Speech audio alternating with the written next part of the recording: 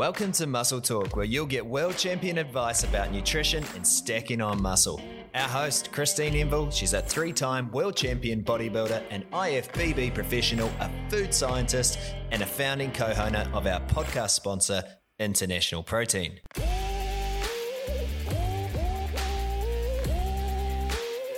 In this episode, we open up about the very real subject of depression in bodybuilding, the extremities you put your body through, and the mindset when prepping for comp. We tackle the post-comp blues and reveal some of Christine's techniques that help her stay positive. Christine, talk to me about depression in bodybuilders. It's a thing in particular. Tell me about the mindset when prepping for comp and even what it's like after. Okay, Ash, this is a really relevant topic, and I'm really glad that you've brought it up because very, very early on when I started prepping for my first competition, and one of the other bodybuilders at the gym had done a few comps, and they sort of come up and started talking to me about how they were suffering what they were calling post-comp blues. And they'd just done a show and they looked phenomenal. And I'm like, what do you mean? What do you mean you're going through post-comp blues? And they didn't feel like training and really were quite demotivated. And the post-comp blues really, I guess it's a little bit like maybe, postnatal depression and things like that, where you've had an event where you put a lot of work into it. There's been a lot of build up to it and you've had a lot of attention. Like everyone's complimenting, asking about your show. How you doing, every day in the gym, you got a lot of attention. And then, of course, that competition, you're getting a lot of attention. Then all of a sudden you do that competition and believe it or not, it's like the day the comp is over, it's like you never did it. Right. Like from a perspective of you walk into the gym and maybe a couple of close friends who might have gone to the show, they might have already discussed it with you. A couple of other people might say, how did you compete on the weekend? Mostly because you got tan all over you so that you look a little bit different. But generally, everyone just goes about their life because, bodybuilding is so personal. It's something that you do have to do for you. Like if you are doing it for other people, you're going to really come unstuck because at the end of the day, everyone's got their life and everyone's got their thing. And, surprisingly and disappointingly for a lot of bodybuilders, it's like the world doesn't change. If they're competing for a different reason, for competing for recognition, or at least even thinking that you're going to get a bit more of a pat on the back, it just doesn't come. And then you got on top of that the fact that now you're not controlling your diet, so your body's kind of reversing in terms of you're getting smoother. You might be holding water straight after a show, and all of a sudden, you're just like you're not feeling as confident. People aren't paying you as much attention, and it does slot people into that phase of what they call the post-comp blues, where a lot of that motivation to come in and train not only was the competition, but it was the attention that you were getting. Call it egotistical or call it self-centered or whatever, but I think it's human nature to want to be recognized. It's human nature to want to be heard. It's to tell our story or to be seen. Social media wouldn't exist if it wasn't. I think that's, social proof that people want to share their life and want to put stuff out there. And, it's this, I'm going back 20, 30 years when the only way that you were seen was on the stage and you only really saw people within your gym.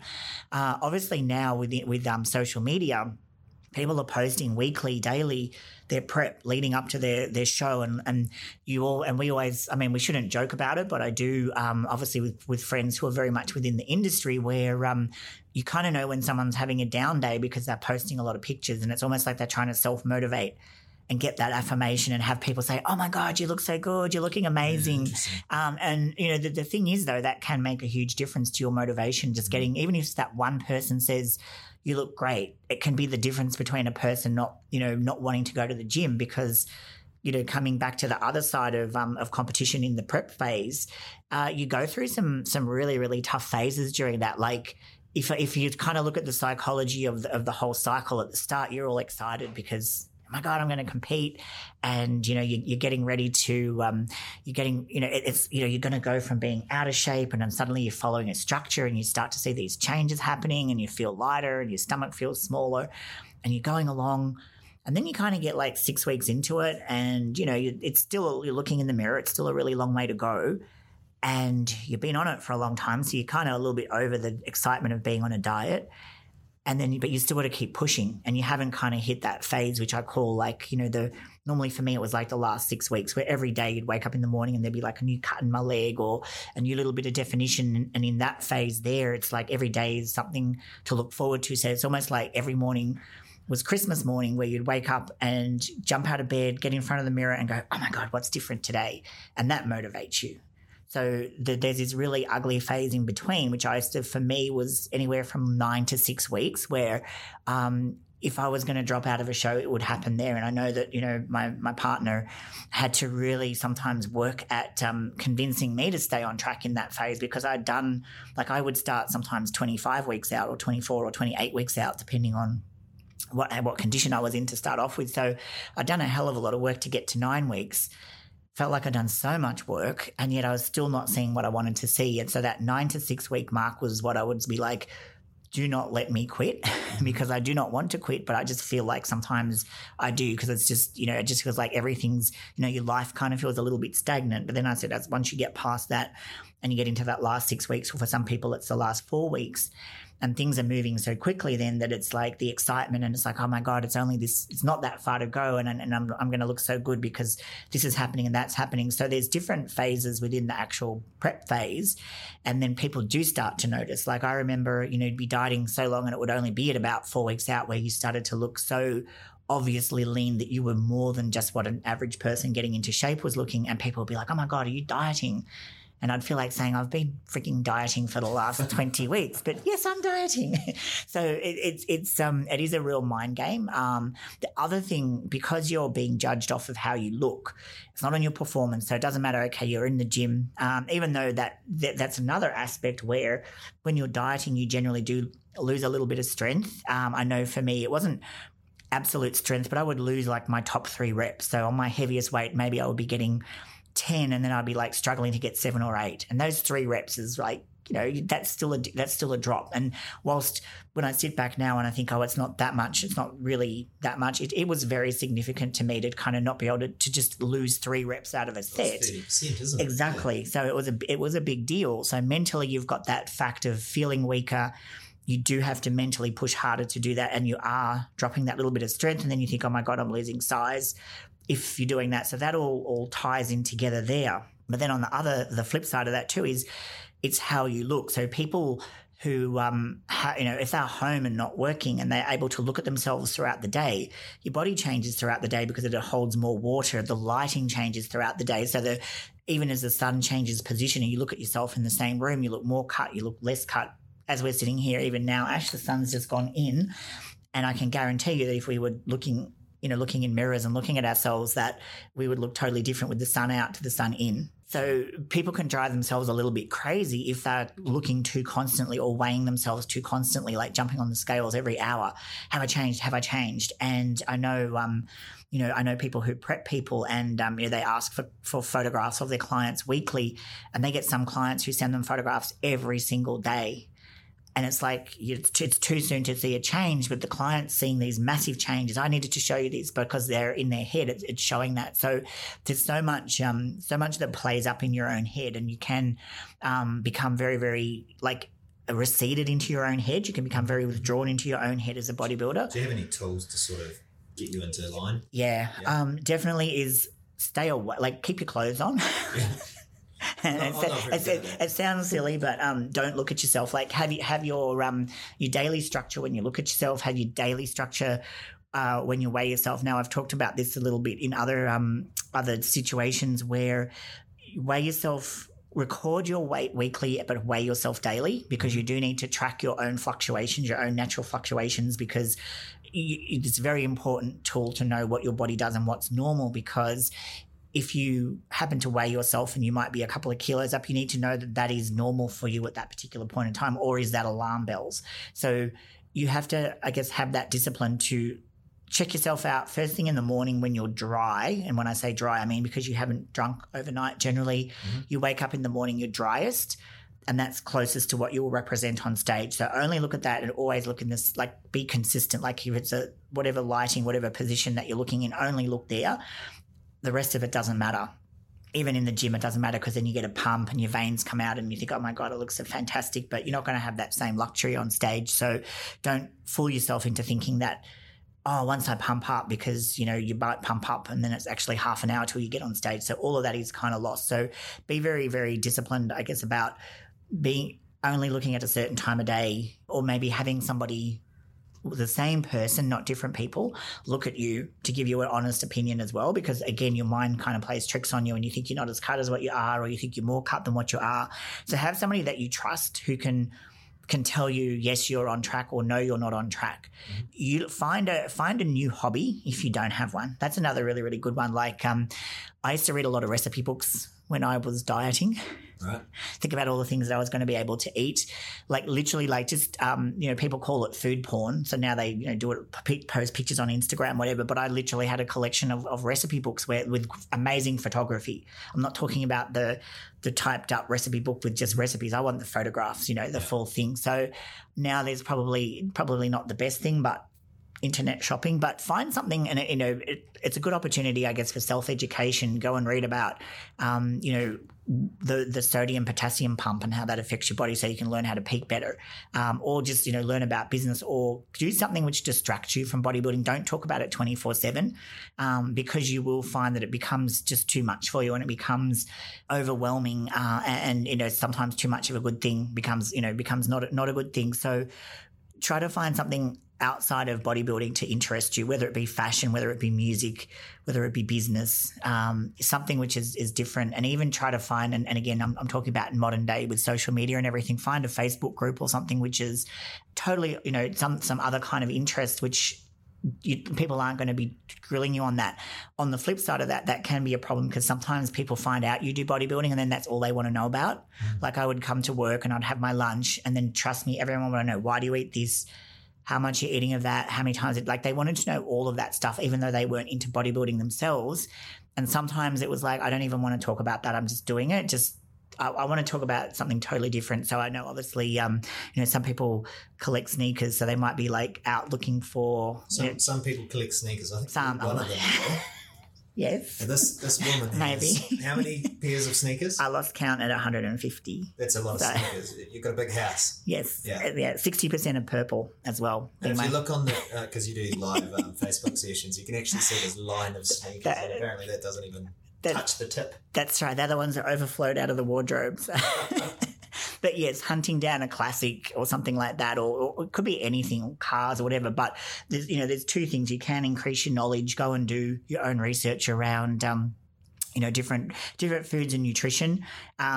Use that time to think about your peak week, because to me that was like another thing, and we probably will have a whole session on peak week where we'll talk about that. But if you're traveling for a competition, use that time also to book your hotel. Find out where your gym is. Get all of those things, get them organized, but just try to trust your process. Like you really have to just trust your process and use that system where once a week you'll actually use that change as the one that you actually note down, and then be monitoring your body daily and not 10 times throughout the day or whatever. But just coming back to, the depression side of things as well, that can also be another thing to look, like really do some self-growth and read some books around self-development and confidence, because when it comes to the bodybuilding stage, the main thing to remember is that we're judged by criticism. We're judged by looking for faults in our body, and everyone will have an opinion, not just the judges. And you have to be willing to take it when someone says, oh, I don't think that even your costume, you should have chosen a different color costume. You should have posed to different music. You should have done your hair different. You should have stood different on stage. You'll be criticized, and you have to be ready for that. And you don't want that to also affect you mentally. So you need to be very confident in what you do.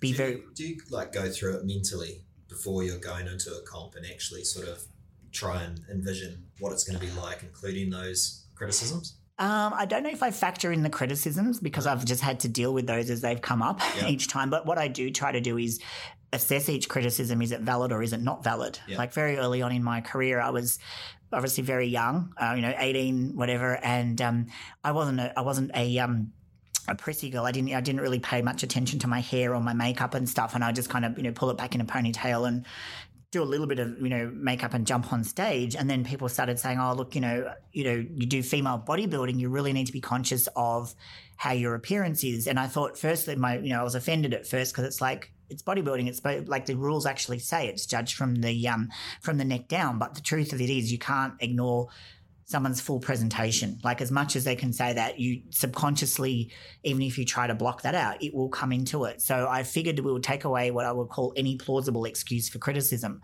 So if I chose music which was maybe had come across in a too slow or too aggressive or too this or too that, I would assess like, did it suit the routine? How did that make me feel? Was it one person saying that, or was it a lot of people saying that, and then kind of assess it accordingly? And also, did I trust the person? So again, I always have like a really close advisor, not someone who, basically blows the proverbial smoke, but someone who will tell you honestly, no, you should have done this different, or no, that's just nonsense. Keep doing what you're doing. So that's really, really important. Don't go to 100 different people. Go to the few people that you really do trust to give you that honest feedback. But I guess at the same time, don't, because people will look for that one person that agrees with what they wanted to hear, or they will listen to only the people that pull them down, and it really depends where their head mindset is. It's easy to feel the negative much more than the positive. Yeah, so that's why I have that person who really you can trust. But just we in the bodybuilding community recently, we have had a very fairly high profile Olympia competitor, Luke Sandow, who committed suicide, which was everyone who met Luke. He says, what an amazing guy he was. I know we met him in Vancouver, his first show. He was petrified to go on stage. Like he was this huge guy, lovely guy. To me, one of the up-and-coming physiques in bodybuilding, and he was like literally shaking, so nervous to go on stage. So, remembering that a lot of people, I don't know any more of his story than that. I don't know what he was going through or anything, but it is real. And that, there's not a lot of support out there, I guess, at the professional level for bodybuilders as a whole. And, I don't know if it's the right forum to kind of bring that up, but it's definitely other sports and other places have, I guess, a support, whether it be medical or, psychological for their players to deal with, media criticisms, the workload, everything that's put on you. But professional bodybuilding is a professional sport, but that's kind of where it ends in the name. There's kind of no support structure for people who may be struggling with those kind of things. So there's an opportunity there, I guess, for someone to kind of create something out of that. But, as I said, a lot of people do get into bodybuilding because they lack confidence and they are trying to improve their physical. And then you choose to compete and you go into a sport where you have to have the thickest skin for criticism, but the thinnest skin to look good on stage. So it's a kind of that irony there. But, that really is that work on, tools to make sure you are anchored and stable, because you can lose perspective very, very quickly in bodybuilding. So obviously there's, with physical exercise, you release endorphins and dopamines and those sorts of things. So that's positive, but you're putting your body under extreme pressure as well, extreme strain. That must take a toll mentally as well, even though it's physical. Is that right? Or it is, because like when you're training at your peak, a lot, particularly with weight training or really any sport where you are pushing yourself constantly beyond what you could probably do. Like if you look at it like what your body can physically do versus once you bring in the mental power, what you can do. Like I would always say, if I wasn't concentrating, I would not be able to lift the weights that I was lifting. And I would say the same thing for any athlete who has to, just go, do a marathon or, keep playing in a football match or something when they're dead tired and they still have to keep sprinting after that ball. A lot of it comes from that absolute mental power. And that is something that some people, it comes more naturally than others, but it's something where, you can always work on, ways of making yourself mentally stronger. It's coming back to the why, like why am I doing this? Why do I want this? What does this mean to me? And that has to kind of be stronger than any fear or doubt or anything that lies behind. So I think that if you don't have a really clear reason why you're doing something, and it needs to be something from, like it can be for other people, like, this was going to put, food on the table for my family kind of thing. Like, cause I think with Brandon Curry, he went over to the Camel Crew, went over to the Middle East and was away from his family for an extended period of time to undergo their training system, came back, won the Olympia. And obviously that was financial So that was a decision that was not really for him as much as it was for his family. So when I say it has to be for you, it's kind of like whatever's connected to you in that way. It can't be, I want to impress this person and you know, my life will become amazing. Like that's the kind of like a really deep why as to why you would sacrifice or why you would push yourself. But that mental strength is something which, you know, some people do have it, some people don't. And that's probably the biggest difference that I see with, again, with my friends' clients and like why some are successful and why some are not is because some are just absolutely have that mental strength and other people allow themselves to have that self-doubt and distraction. So I think it's that someone has to work on their own you know, inner strength and clarity and who they are and why they're doing things. And that's why, you know, I guess that would be a really opportune time to get into reading some books or listening to some things around that to kind of really have a good understanding of who they are so that they're not swayed by people or not kind of allowed to let their own self-doubt creep in, because you do have to be very, very adamant that how you're making yourself look is the right way, because you know, you will get criticized, or you need to have bigger legs, you need to have this and that, and you need to be able to discern, is it a valid criticism or do I want to look like this? Because you are the one who walks around in that body all of the time. When the comp's over and they're not judging you, you're the one who has to do what you do in your daily life, looking how you look. So you have to be comfortable with that as well. So, yeah. Finally, what tips do you have for someone that's feeling a little bit low? Just a couple more tools that, you know, maybe it's a type of food or something like that is a little bit of a mood booster. Yeah. What is it? Well, it's interesting that you say that, Ash, because one of the big, and there's so much to this. So one of the big things with my diet actually was texture. And I found if I didn't have a piece of fruit in my diet every day, that I thought would send me crazy. So that's my thing, like the texture of a crisp apple, like they're just that kind of freshness of, you know, the acid and the sugar and the tang and just that texture. So I'm talk a lot about the texture of my food, why I don't like drinking food and that, because it's, you know, part of the pleasure of eating is the crunch or the bite, like how something things. Now somebody else, it might be totally different what that is. Somebody else, it might be the music that they listen to when they do their cardio, or it might be a certain exercise that they love doing, or a certain exercise that they hate doing, or incorporating something that you like. And a lot of my diet and a lot of the way that I did my meal planning was putting foods in that I liked. Now, I'm not saying I'm going to go and put chocolate in my diet. I'm not saying that I'm going to go put fried chicken or something like that, but I'm going to put things which satisfy my desire for sweetness or my desire for crunchiness and just that variety. But as I said, for me, it was fruit. You know, I know a lot of people who would diet without fruit, and I couldn't do that. So it has to be something which kind of mentally gives you that break. You know, once a week I would have a frozen yogurt. So I would manipulate my diet around to allow me to have that, which would, and keep my food still within its calories. Cardio, I never did electronic cardio equipment when I competed unless it was raining, so much rain that I couldn't walk outside with a jacket on, because that to me would have driven me crazy. I probably would never got through. Like now I don't do it anymore, but I went through a phase and I was doing a lot of electronic cardio, but having a brisk walk, not a stroll, but having a walk as my cardio session was probably one of the most, like, you know, gave me that kind of mental freedom and that time for reflection and, you know, set me up for my day. So I'd start the day with that type of a walk. So the type of exercise that you choose for your cardio is really, really important. So everyone has to find that thing which gives them that, I guess, that pleasure whilst you're doing something which is ultimately kind of arduous to get to the goal, which is then the satisfaction at the end of it. Seeing the changes, obviously the protein powder, you know, again with International Protein, having that kind of sweet treat, because you get to have something which tastes like, you know, chocolatey truffle, you know, choc truffle, or tastes like tastes like totally like a dessert, but it's still fitting into your macro. So you got to give you those little treats. Yeah. Some people would work on a cheat day.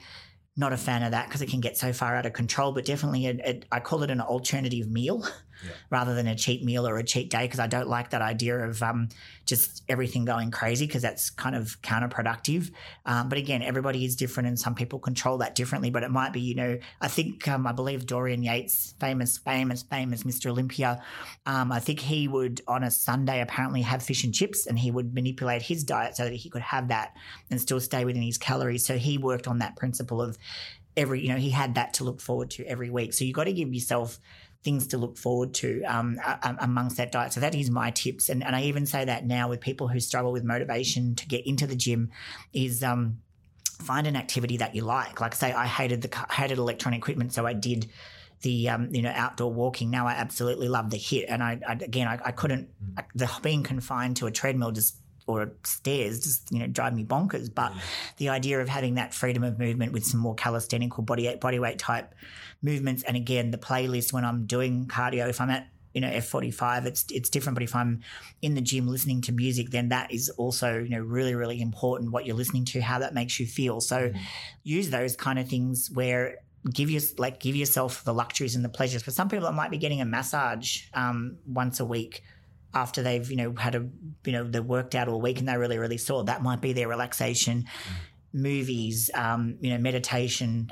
People may find that kind of helps them, but just play with a few things, find what works for you, or more importantly, you'll discover it by what you miss the most. Like when you've set your diet up and you're going along and you keep kind of like finding something's not right, it might be because you realize that you eliminated red meat, or you eliminated something that you were having on a day-to-day basis. So try to figure out a way of getting that into your diet.